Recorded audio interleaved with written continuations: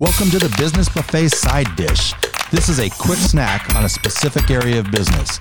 Today, we will present a concise element you need to run your business. Remember to visit businessbuffet.page or listen to wherever you get your podcasts. It's snack time. In the previous episode, I covered why we create a business plan as the first two sections of the format. To review, the sections of your business plan are the title page, executive summary, table of contents, the business, marketing, financial analysis, operations, and supporting documents. The table of contents, again, like a book, this page is especially useful for mentors or potential investors to find exactly the information they want to know. Professional investors usually have a section on which they rely most heavily. One with a financial background will want to read the assumptions and profit and loss statement first. A marketing expert will turn to the market analysis first. The business. It gives a detailed description of the business and its goals, including ownership and legal structure, necessary tasks, and who, including outside advisors or contract labor, will do each. Skills and experience top officers or partners bring to the business. Their resumes should be included in supporting documents. Advantages over your competitors. Why the company will be successful and how it will protect against such dangers as theft of intellectual property. Business location and hours of operation, distribution methods of products or services. Marketing. Describe the products or services this business will offer. Identify the customer demand for these products or services.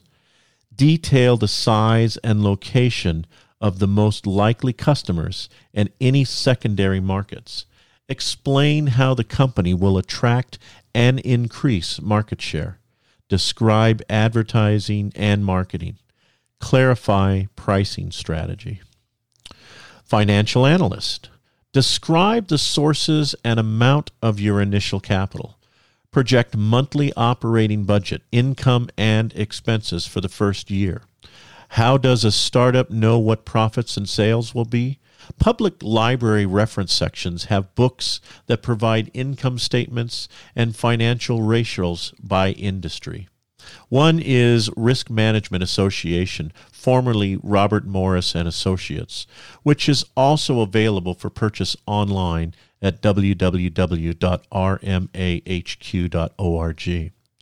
Bankers use this resource when evaluating the business plan of potential borrowers. State the break-even point, expected return on investment, and monthly cash flow for the first year.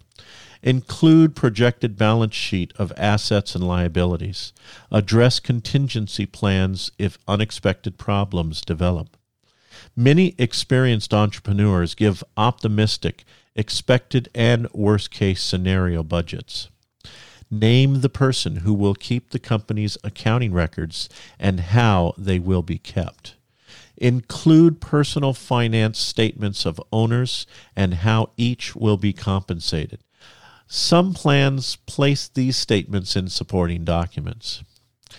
Operations. Explain how the business will be managed day to day.